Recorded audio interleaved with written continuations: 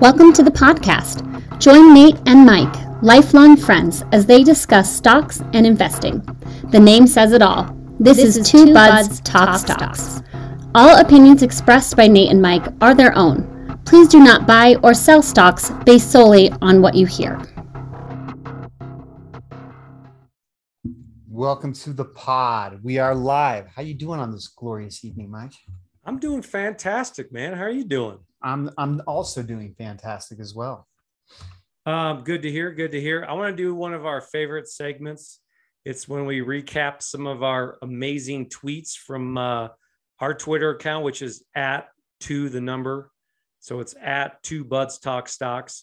And most people know that Deucer Tom does most of the tweets. So sometimes I like to call him out on some of his good tweets, some of his bad tweets. So Deucer Tom, you're back in the limelight again.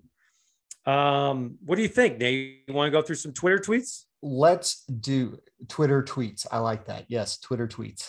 Twitter tweets. That's going to be what the new segment is called, Twitter tweets.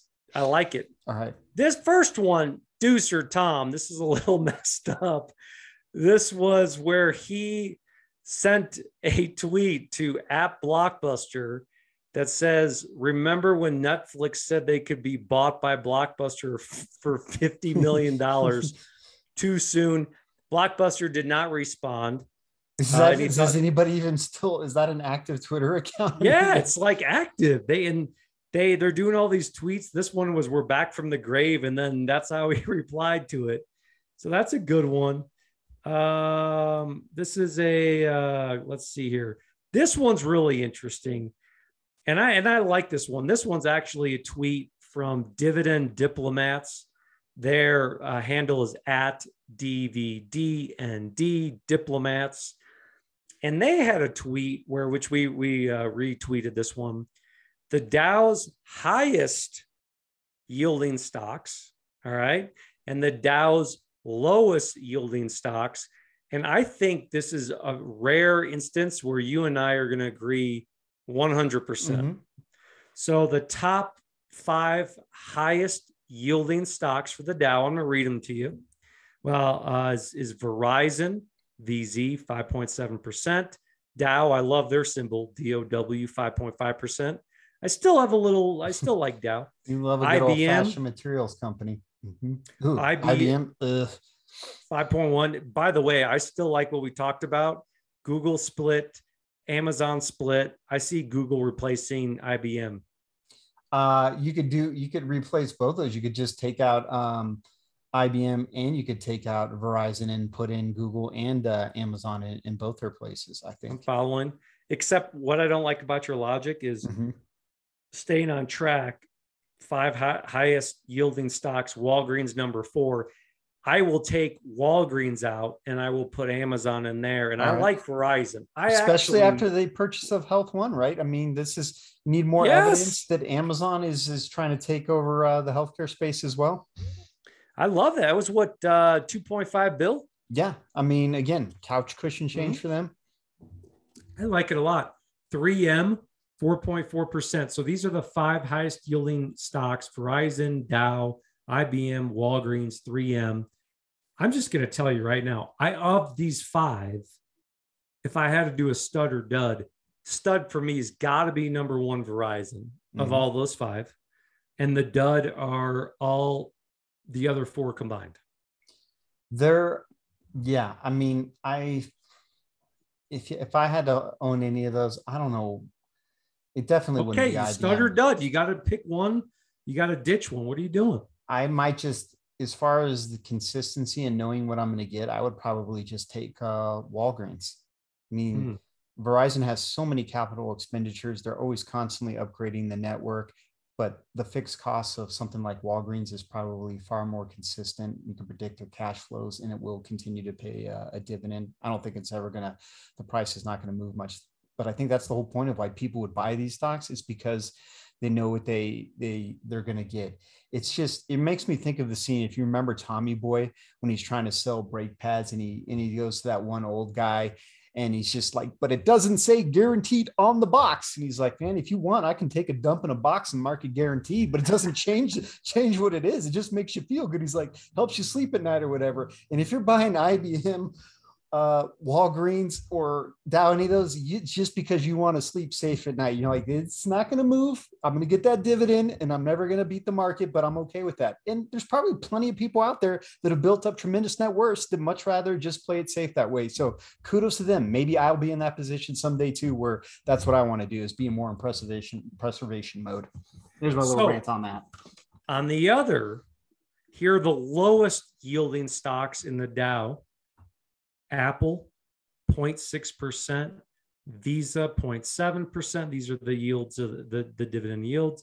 Microsoft, 0.95%, Nike, 1.12%, United Health, 1.27%. And here's my point I'm trying to get at. I like dividends. I really do like dividends, but I'm never going to just buy a company because of its dividend. And I'm telling you right now, I would invest in the bottom 5 all day long with those weak dividends. And I guarantee you that I'm going to outperform. Yeah, I said guarantee. I'm going to outperform the higher dividend paying stocks in the top 5, because when I look at the bottom 5, Apple, Visa, Microsoft, Nike, United Health, you and I could really have a valid argument and discussion of what's a stud or dud in there, because I like them all. I probably would ditch Nike if I had to, but those are legit stocks. And so to me, you want to put together your portfolio. You want to own Verizon, you want to own Walgreens, great. Maybe you also own United Health, Apple, and Microsoft along with it.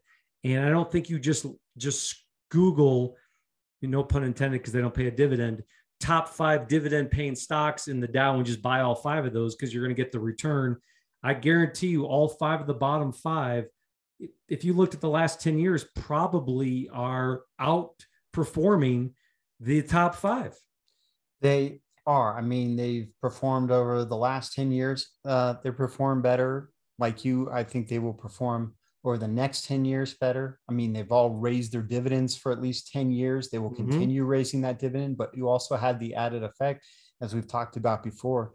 I mean, I like dividend growth, but I also like price appreciation, stocks that are going to go up. And when you add those two together, that return is going to be far better than those top 5. The other thing I would say too is that a couple of our favorite games here is just favorite, most recognizable brands. I mean, when you look at that Apple logo, you don't need to see it. You just need to see the Apple. It's known worldwide. Microsoft Windows logo, it's known worldwide. The swoosh, the V for Visa, these are companies that just based on their brand recognition alone are not just known here, but everywhere in the world. And some of these, I would even argue, might pass the snap test. You snap your fingers and Apple's gone. You're going to notice it. Windows is gone. Every business that uses computers is going to notice it. Visa, I would almost say, was as much as we use credit, you snap your fingers. So just on things where you're taking out numbers or metrics, just what we say. I'm going to push back on that too. Walgreens disappears. Are you going to notice? No, I mean, you still have other things like CVS. You still have Target. You have Walmart. There's a whole bunch of other players, but Apple, that's an iconic brand. Walgreens is in the Dow. Walgreens and IBM. I know we talked about on previous pods, and I'll make a quick point. I've been on my huge ETF dividend kick lately, but the VOX, that's an ETF where you can have 16% is in Facebook, 12% is in Google, another 12% in Google Class A, and then you have 5% in Netflix. You buy that, you get all of those. So every 16% of your $100 you put in goes straight into Facebook, and then you get paid a dividend because you have Verizon, AT&T, Charter, Comcast, and so forth. So I think we agree that you're going to take the bottom 5 all day. So I thought that was a good tweet by Dividend Diplomats for sure. I got any other thing to add before I do one more tweet here?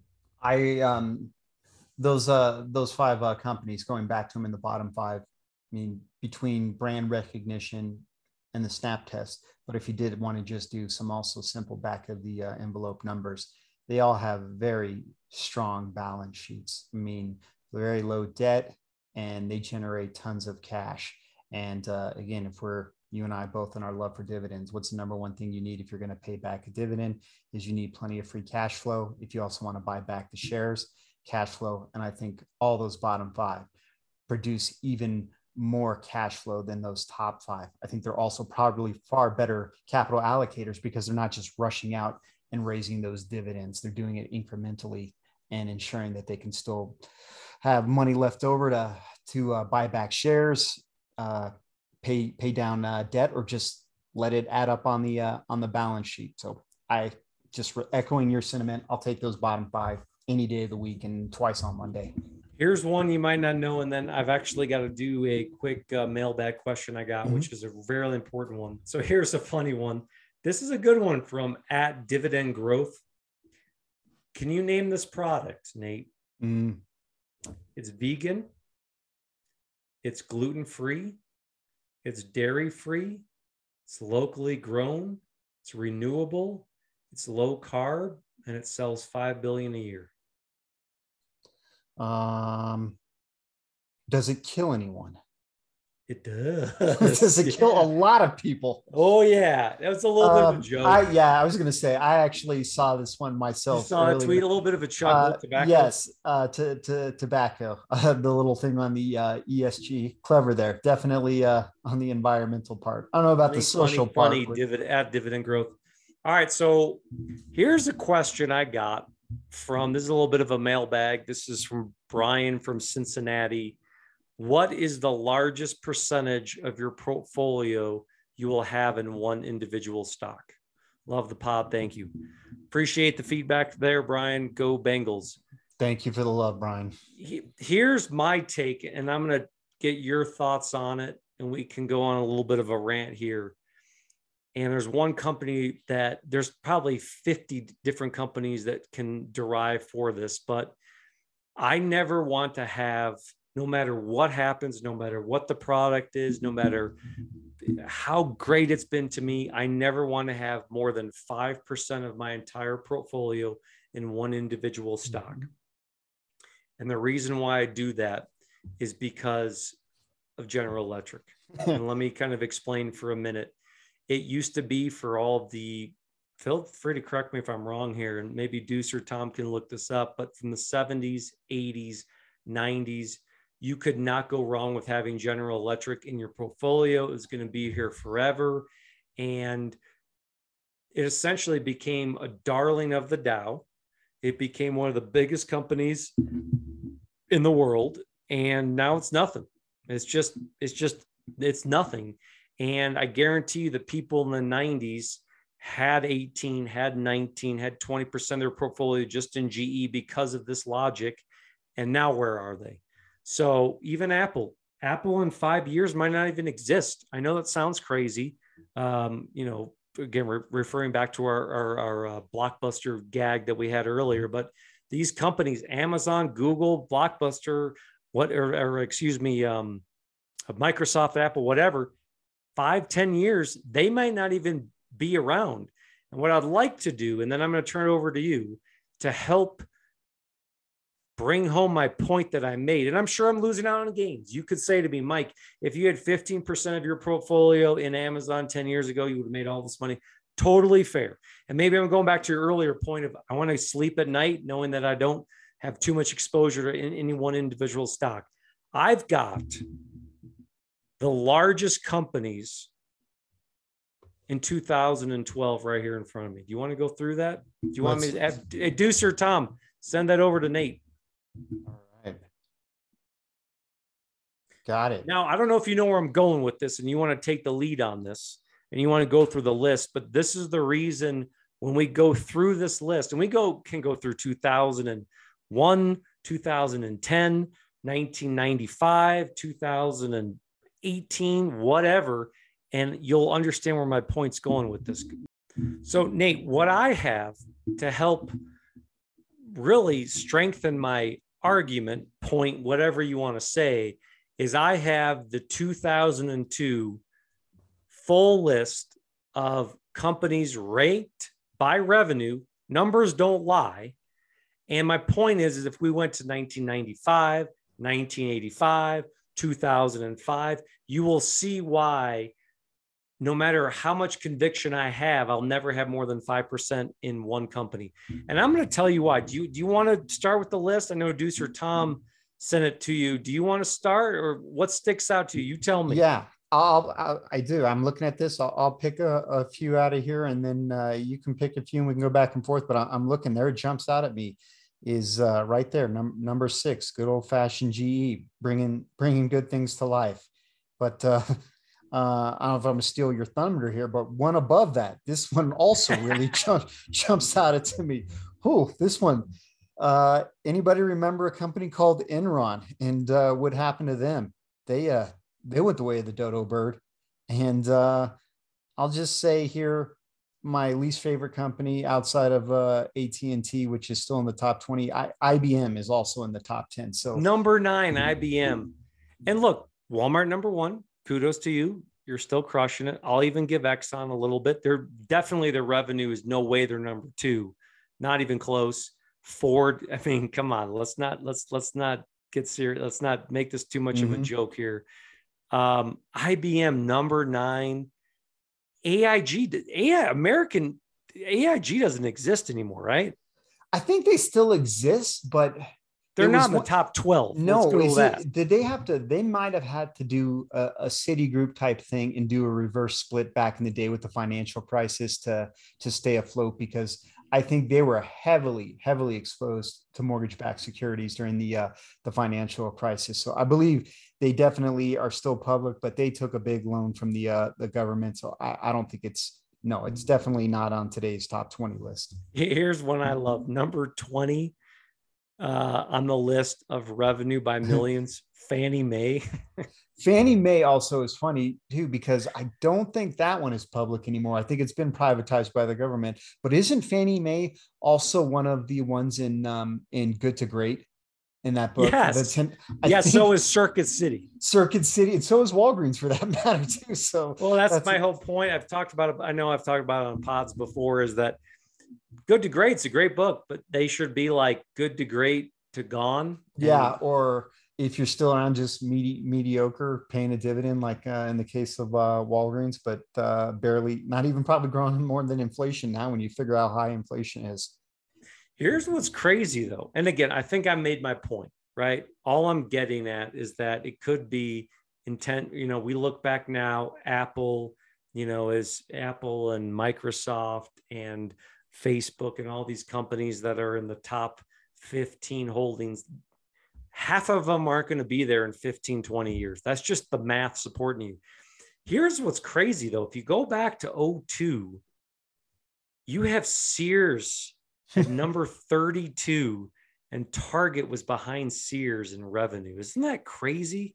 Yeah. And then to tack onto that, JCPenney is rounding out the top 50. And well, you even had Procter and Gamble behind Target. Yeah. And the other thing we'll say about this too is that, I mean, you have companies like JCPenney and Sears in here that aren't around. You have things like Fannie and Enron. But even rounding out the top 50, the companies that generate the most revenue, and this is some of the biggest companies today.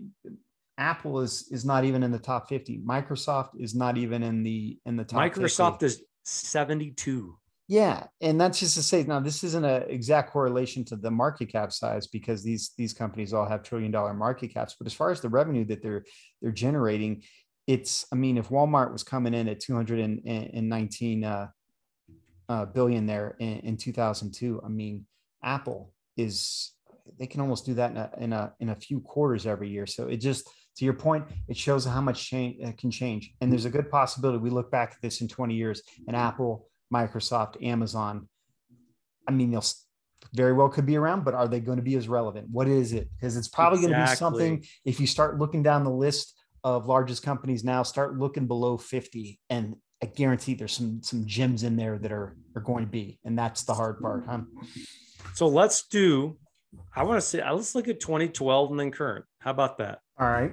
Because 2012, Exxon, Walmart switched number 1 and number 2. I can respect that. Chevron coming in at 3, ConocoPhillips, GE still number 6. That shocks me that in 2012, people still were holding. And that's my whole, again, I'm just reiterating my point. People were still probably had 18, 20% of their entire portfolio in GE. Still 10 years later, still the number 6 spot, right? We could probably argue about that. Fannie Mae was number 8 in revenue. HP is in there. Verizon's still in there. And guess what? You have Apple shows up. It's now it's inside the top 20. Number 17 was Apple, and Microsoft was 37. And there you go. Target's now 38. Sears isn't even on the list. That's my point too. You know, we said all the stuff about Sears. You know, I mean, I guarantee you, if you went back 30 years ago, Sears was probably in the top 5. Wouldn't you guess? Yeah. I mean, at one time it was way higher as far as the revenues they generated, especially at their heyday in the 80s. I mean, they built the Sears Tower. I mean, they were making all sorts of crazy they were money. in the top 30, and they're not even in the top 100.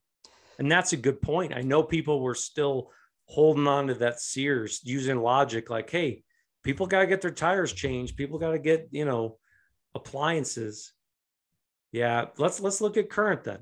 All right. So one thing I want to say about GE too is that we can take a couple little nuggets of wisdom out of here. I mean, my favorite Jack Bogle quote, instead of finding the needle in the haystack, just buy the haystack. And this is just really sums that up very well.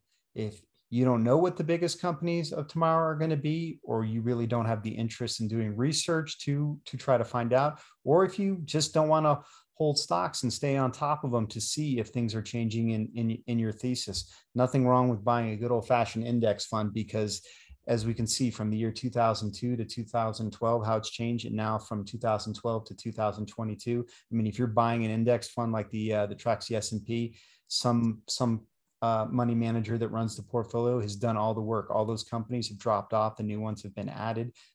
Positions have been reallocated. So all the guesswork has been taken out of that. And you're still always going to own the slice of the largest companies at the time. Well said. Well said. Let's see here real quick. 2022.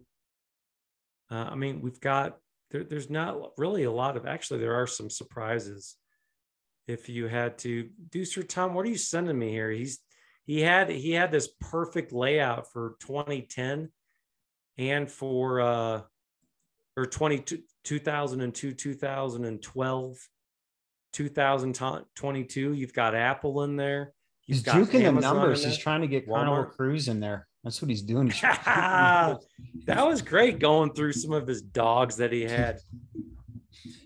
And one more thing about GE, since I'm on our rant about it, let's go. This is also a good point. If you're going to invest in individual companies, I mean, we've talked plenty about this. You don't have to check every single day or every single week, month, but at the minimum, every quarter when numbers are released, take a peek at that earnings release. Listen to the conference call. If nothing else, the Q&A, the Quarter app makes that real easy. And listen to what management is saying. Are they holding up their end of the agreement? Are they doing what they said they would do? Don't worry so much about what Wall Street is. And a company like GE, it was around 2008 with the financial crisis that they really got exposed. In this company that everybody through the 80s loved and was this huge conglomerate. It was right there in the word conglomerate. They own so many businesses, from healthcare to jet engines to financial stuff to appliances to light bulbs. Instead of, I mean, it seems so obvious in hindsight now, but doing all this stuff that they did so many different things, how can you focus on a business and do any one thing really well if you have so many different things that you're doing? And the financial piece is really what got them exposed. So there was room for people, if they were paying attention to this, and around 2008, 2009, that the signs were there. It was starting to crack that, like, maybe this isn't the greatest business. Now, that's hindsight, but this might help with people going forward too. If you see a company that has their fingers in a whole lot of different pots, I mean, it might be a thing where you just put like one of those question marks next to it and say, ooh, is this something that really fits in or needs more research? The best companies in the world, they really have a wheelhouse and they stick to it for the most part. So I'm going to push back on a stock that both you and I love. Mm-hmm. So, and by the way, you said earnings, GE. I think with the week we have of earnings, we can talk some earnings. But I'm going to push back because I have a position in the stock. You have a position in the stock. Is Amazon the modern day GE then? You've got healthcare, you've got streaming, you've got consumer goods, you've got you've got the web services. Could we look back in 10 years and be like, they weren't in their wheelhouse? They should have just stuck to consumers or web. I would say absolutely. And even probably a better to this is that we've talked about this. There was this great article that did the timeline of Sears and Roebuck from their start to their demise. And when you backdrop it against Amazon and their rise, it was very similar to just starting off with selling books and all the things that they've done. And we just touted them not too long ago. Like, look at this, they're getting into the healthcare space. So there probably will become a point where they become oversaturated and maybe they aren't too much. But here's what I would say. Just as GE was a darling of Wall Street all throughout the 70s and especially 80s and was growing it, and then even through the 90s, if we're paying attention, maybe the time will come too, especially if we're diligent about staying on top of our companies, that if Amazon starts getting oversaturated, that will pull back. And this ties back to your very first point. If you're also trimming your position, if Amazon becomes too large of a position and you start selling it off too, you're protected. You're protected on the downside as well. So to your point, yes, absolutely true that it could become GE, or probably a better analogy is Sears. But when we look at the run that Sears had, I mean, it was a really long time before that happened, and the same with GE. And I would imagine it's going to be Amazon. So just by being aware of this, I think we're still in better shape as investors. Well, and that's kind of how I play it is when you sell, because we dollar cost average all the time. We talk about that all the time, right? Is that when you go to sell a stock, you can pick specific lots that you want to sell. Mm-hmm. So if I own Amazon and it's making so much, this happened to Apple. It went up so much that it became more than 5% of my entire portfolio.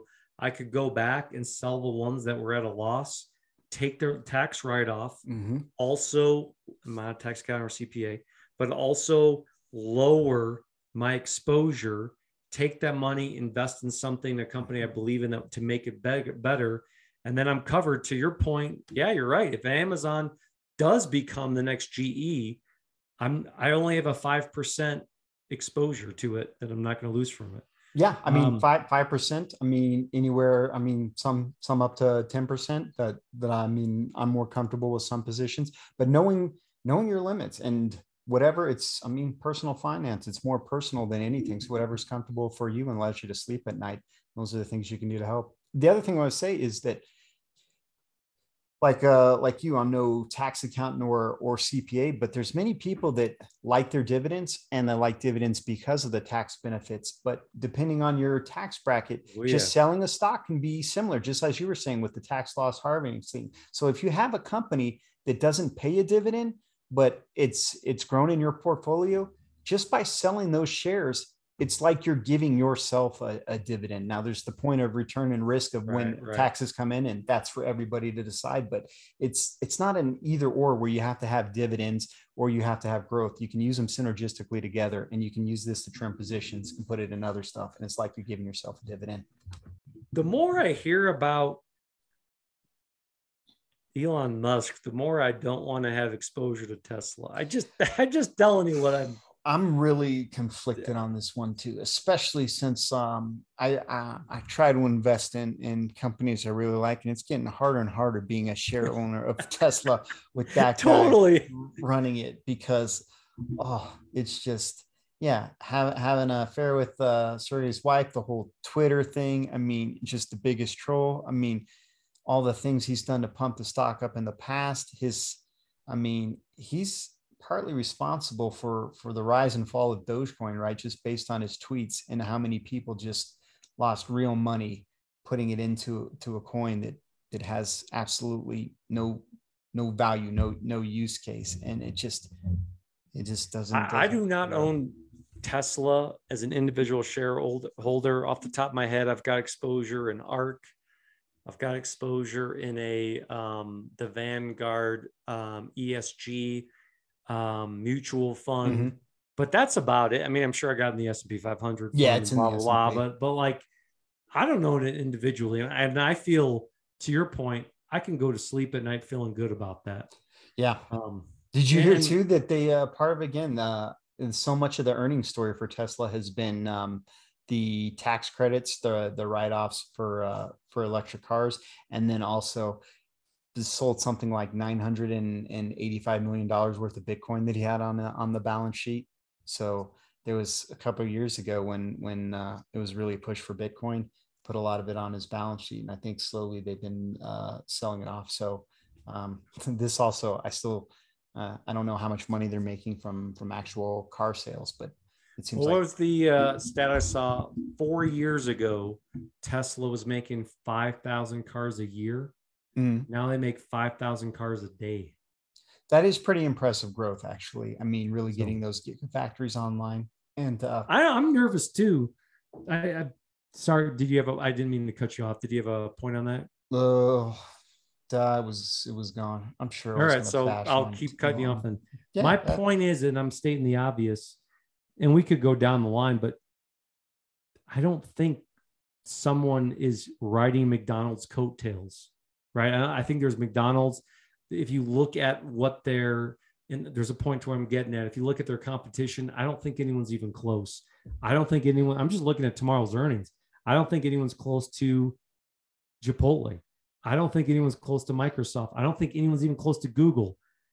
I think GM, which actually they report tomorrow, GM, Ford, they're on the coattails of making electric cars, and they're here to party. You know what I mean? well, especially if Ford. I mean, I don't know if this is going to happen, but there's talks of Ford spinning off the electric vehicle division. Ooh, Because that that's I like. is by far the more profitable, and that's where it starts getting interesting. If you're looking at something like Tesla, that is just a publicly traded company doing electrical vehicles, or if you have a separate class of Ford stock that is just their electric vehicles, because I think Ford, hands down, is still by far the bigger car producer. And I mean, they really do have a pledge to, and I think GM has this too, to make all their vehicles electric by 2040 or 2050. And in places like Europe, and these are multinational brands that sell all over the world. I mean, in places like Europe, it's going to be much sooner. So there's also the other thing I would tack on with this too. I think there's room for growth in the infrastructure, because as it stands right now, I mean, I have an electric vehicle. The range on it is not very good. So it's great for around town, but there's not a whole lot of charging stations either where I could juice it up and take it on a longer road trip. So I think that there's going to be plays here too that increases the infrastructure to put charging stations all throughout the country, as well as roads that may also have solar panels built in them that can charge your cars as driving. So interesting times we live in. Where we are going, there are no roads. Yeah. Well, that's going to be the pick in the axe, where imagine if there's a company, because right now Tesla has their own charging centers. Imagine if, I don't know, what's a clean, all right, I'll say it. I'm biased. I've been on an energy kick. NextEra, right? NEE is the symbol. I think they're my favorite energy play if I had to pick one, or when I say utilities, sorry. Yeah.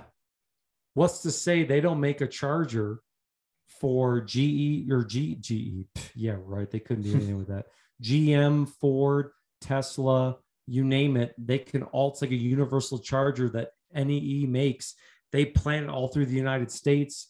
They're reaping in the cost for it. That's kind of what I'm thinking about to get in the EV part. Yeah. I mean, there's all sorts of things too. I mean, NextEra also is big on the renewable energies with wind power. And I remember seeing this this YouTube video for it was a Mercedes-Benz electric vehicle, and I think it's only in Germany right now, but it gets something like 1,000 kilometers to a charge, so that's like 600 miles, which is pretty good. But one of the things that I thought was so cool about it, I don't remember all these features, but one of the real problems with electric vehicles is when you drive on the highway at high speeds, that drag actually really is a heavy toll on the battery usage.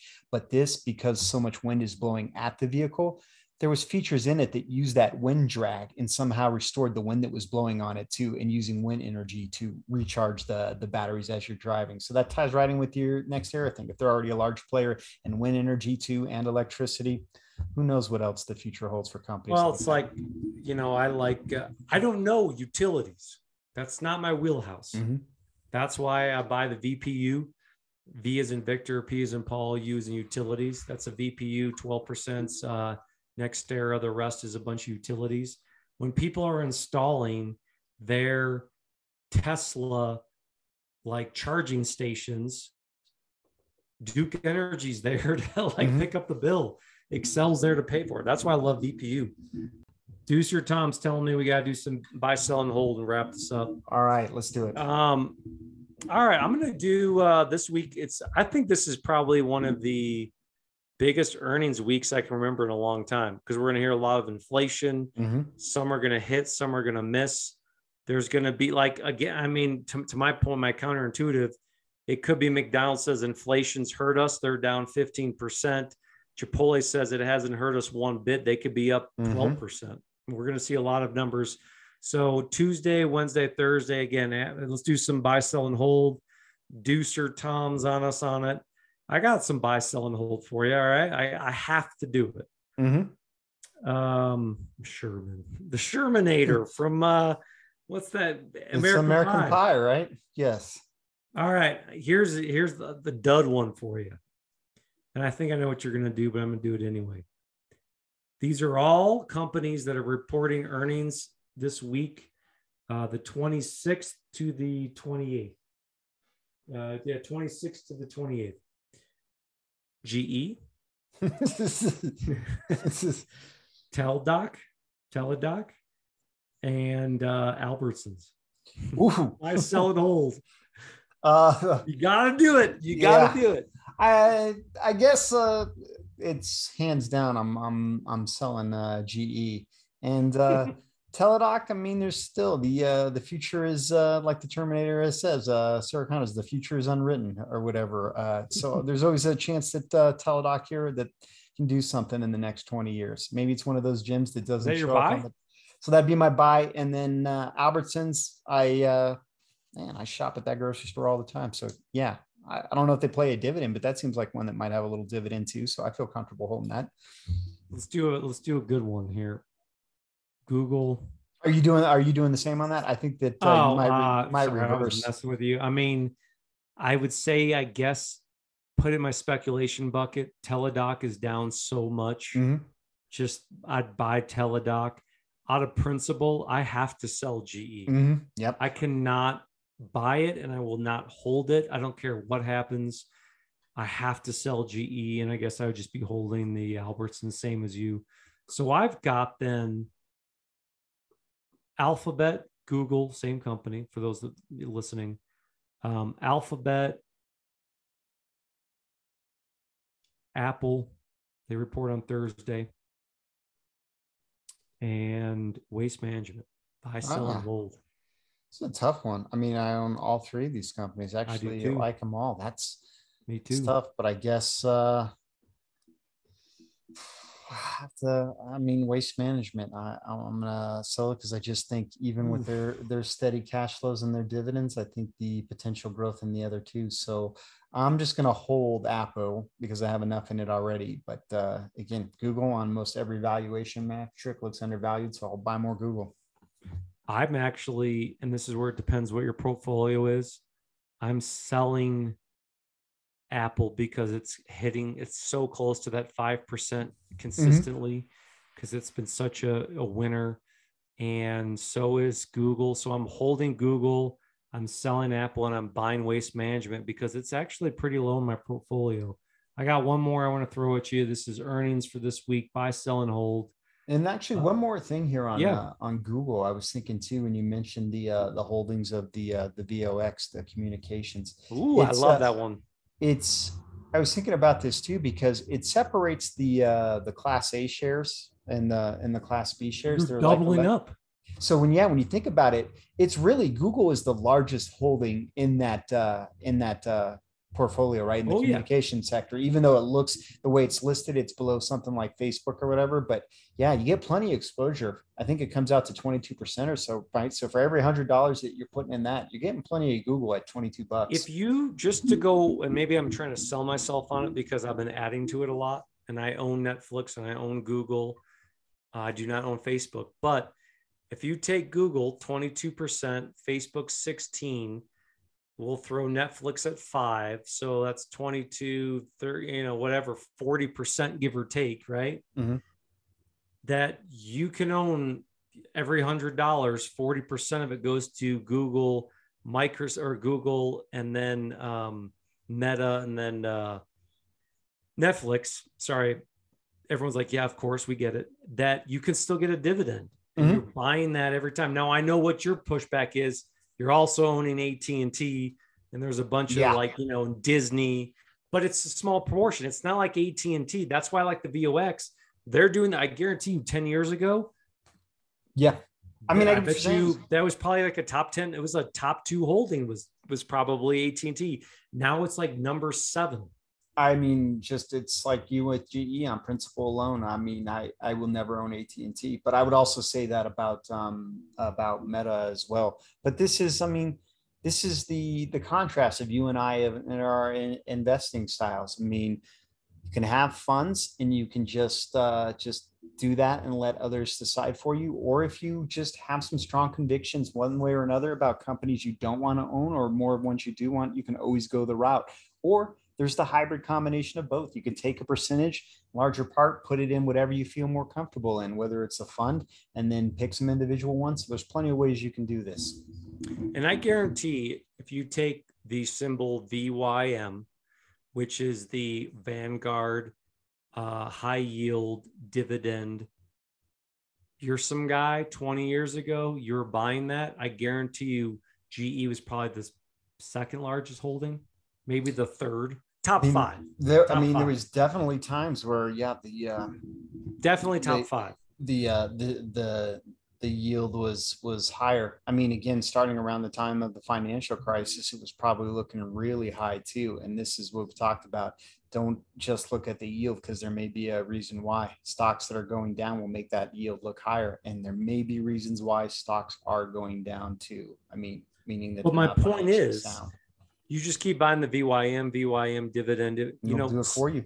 Vanguard is going to take out GE and realize the dud it is, and then replace it with Home Depot. You don't have to do any of that work when you're buying these mutual fund ETFs.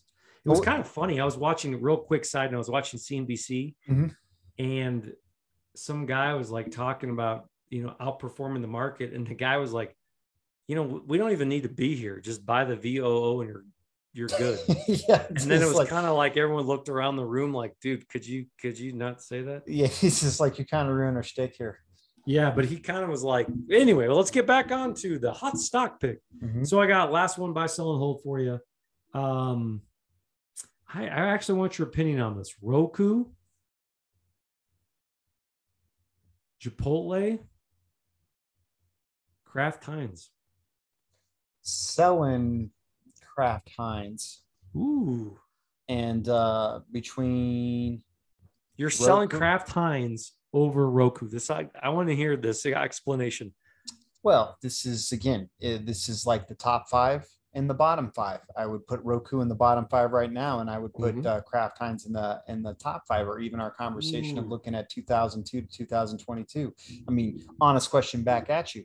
20 years in the future, do you think there's a more chance that if we're looking at let's just break it down, the top 50 companies by revenue, 20 years in the future, is there more of a chance that KraftHeinz is going to be in the top 50, or that Roku is going to be in the top 50? I'm going KraftHeinz. Seeing as how that it's never been in the top 50 in any of the years that we looked at. It grows maybe 3%. Same could be said with Roku. Yes, same could be said with Roku. It could be, but I'll take my chance. And we've already established that whatever the top 20. I'm going KraftHeinz, man. And I don't know if it's because I've been on this kick of like Kraft Oots, Frito-Lay kind of like, and I have no KraftHeinz exposure. I've got Roku exposure. I mean, yes, I'm selling Roku. I've got Kathy Wood's arc. I got the Roku. I'm gonna buy Heinz. And what was my third one? Chipotle. yeah. I'm holding Chipotle. That's what I'm doing. I mean, I will. I'll be buying more of Chipotle, and I would just be holding on to the Roku. But Kraft Heinz, I mean, it's cash flow positive, but it is not really growing. And in fact, I think their dividend has been stagnant for quite a few years. I mean, their dividend is just always in jeopardy of being cut again. And yeah, I mean, it's grown its dividend. HC. It's paid a dividend for 2 years. Before that, Oots has been playing a dividend long enough, right? It was, I mean, I don't know where Oots is on the dividend either, but I mean, Kraft Heinz is just, it's a turnaround kind of. It's one of those ones too where they could be the next Kellogg's. Like, we got so many brands here. Which are the ones that do this? So this is just more of a point. And also, I think it was Buffett that invested a lot, and then those are one of his many mistakes where he's come back and been like, "Yeah, Kraft Heinz wasn't such a great deal." I like Deucer Tom's Buffett tweets about how like hold the stock forever. I'm like, you don't do that. Yeah. I mean, he breaks his own rules all the time. I mean, yeah, hold the stock forever. Don't no tech. Look at his biggest position now. Or my favorite is just like, the airlines one. You want to be a millionaire? Start off as a billionaire and then buy an airlines, and then like look at a couple years. So, anyways, here's the deal: Delta is really changing around. I think they're gonna be profitable from here on out. And then a year later, a pandemic comes on. He's like, so it turns out I can't quite predict airline cash flows because it's very sensitive to economic conditions. So I'm just gonna dump that again too. So yeah, Buffett again. Sometimes I mean, I really love him, and who am I to compare myself to him? But he's like do as I say, not as I do. Well, he's like me. I'm all over the place, man. I don't want Kraft Heinz. I don't want Roku. I don't want GE. All I'm saying is that if I look at 20 years in the future, I think I see where you're going from. I would just, I mean, I'll sum it up. I mean, I know what Kraft Heinz is going to be. It's going to be the exact same thing. It's going to be selling ketchup or whatever else. Roku, I don't know, could be the next big thing. It could be integrated in some other tech company, which is very possible, or it could just also be gone as well. But I think there is more. So I'll kind of end on a positive. That's why I like Chipotle. Mm-hmm. Who knows, in 15 years, we could be looking that Chipotle surpasses McDonald's. They could be the front runner for everything. Visa, MasterCard, they could come up. I mean, who knows what they're going to come up with electronic payments?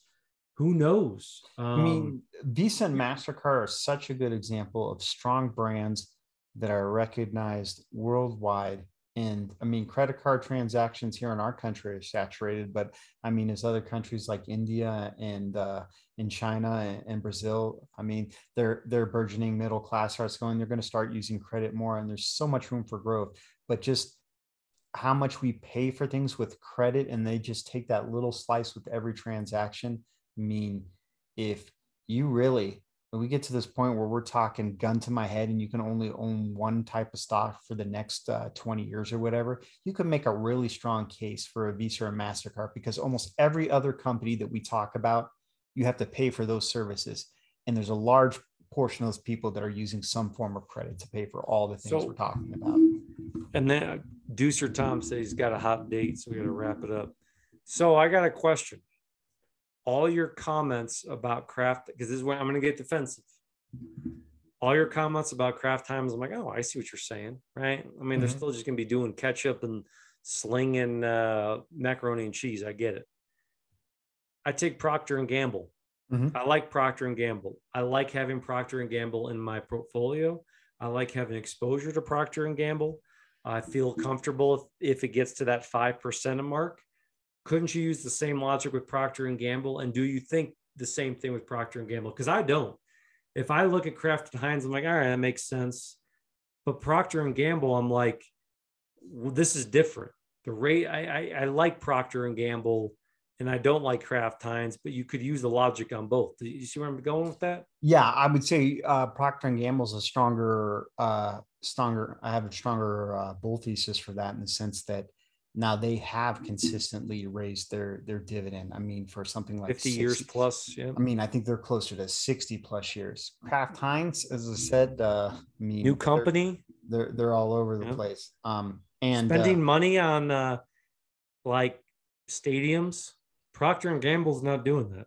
And when you look at their portfolio of brands, I mean, Kraft and Heinz are very recognizable, and they have some other ones in there. But if we were to go through the list of Procter and Gamble again, of how many brands that they own, that are which we have done, and the other thing too is people might cut out certain things in Kraft Heinz. You're not cutting out razors anytime soon. I mean, yeah. I mean, they owned Gillette, but I mean, just think of the Crest brand. As we said, just start in your bathroom and just go from there. I mean, yeah, I'm definitely PG. All right, man. Deucer Tom, good luck on the date. And that's all I had for today. Anything? You want to throw anything else out there? No, keep listening. Thanks for all the feedback, everyone. We'll talk to you soon. Check us out on Twitter at 2Buds Talk Stocks. Like all the feedback. That's been the one that's been popping a lot. Yeah. People have been sending me a lot of what do they call them? DMs? That's right, man. Sliding into your DMs. That's what the kids say these days. All right. We'll see you, Nate. All right. Good luck with the earnings season. Yep. Right back at you, buddy. If you have any questions about any of what we've talked about today or something we missed, feel free to reach out to us on Twitter at 2Buds Talk Stocks, or on Gmail at 2Buds Talk Stocks. And occasionally we post pictures on Instagram at 2Buds Talk Stocks. And if you listen to us on a platform like Apple, where you can leave a rating or review, please do so. It might help bump us up in the algorithm and get more listeners. Until next time, thanks for listening.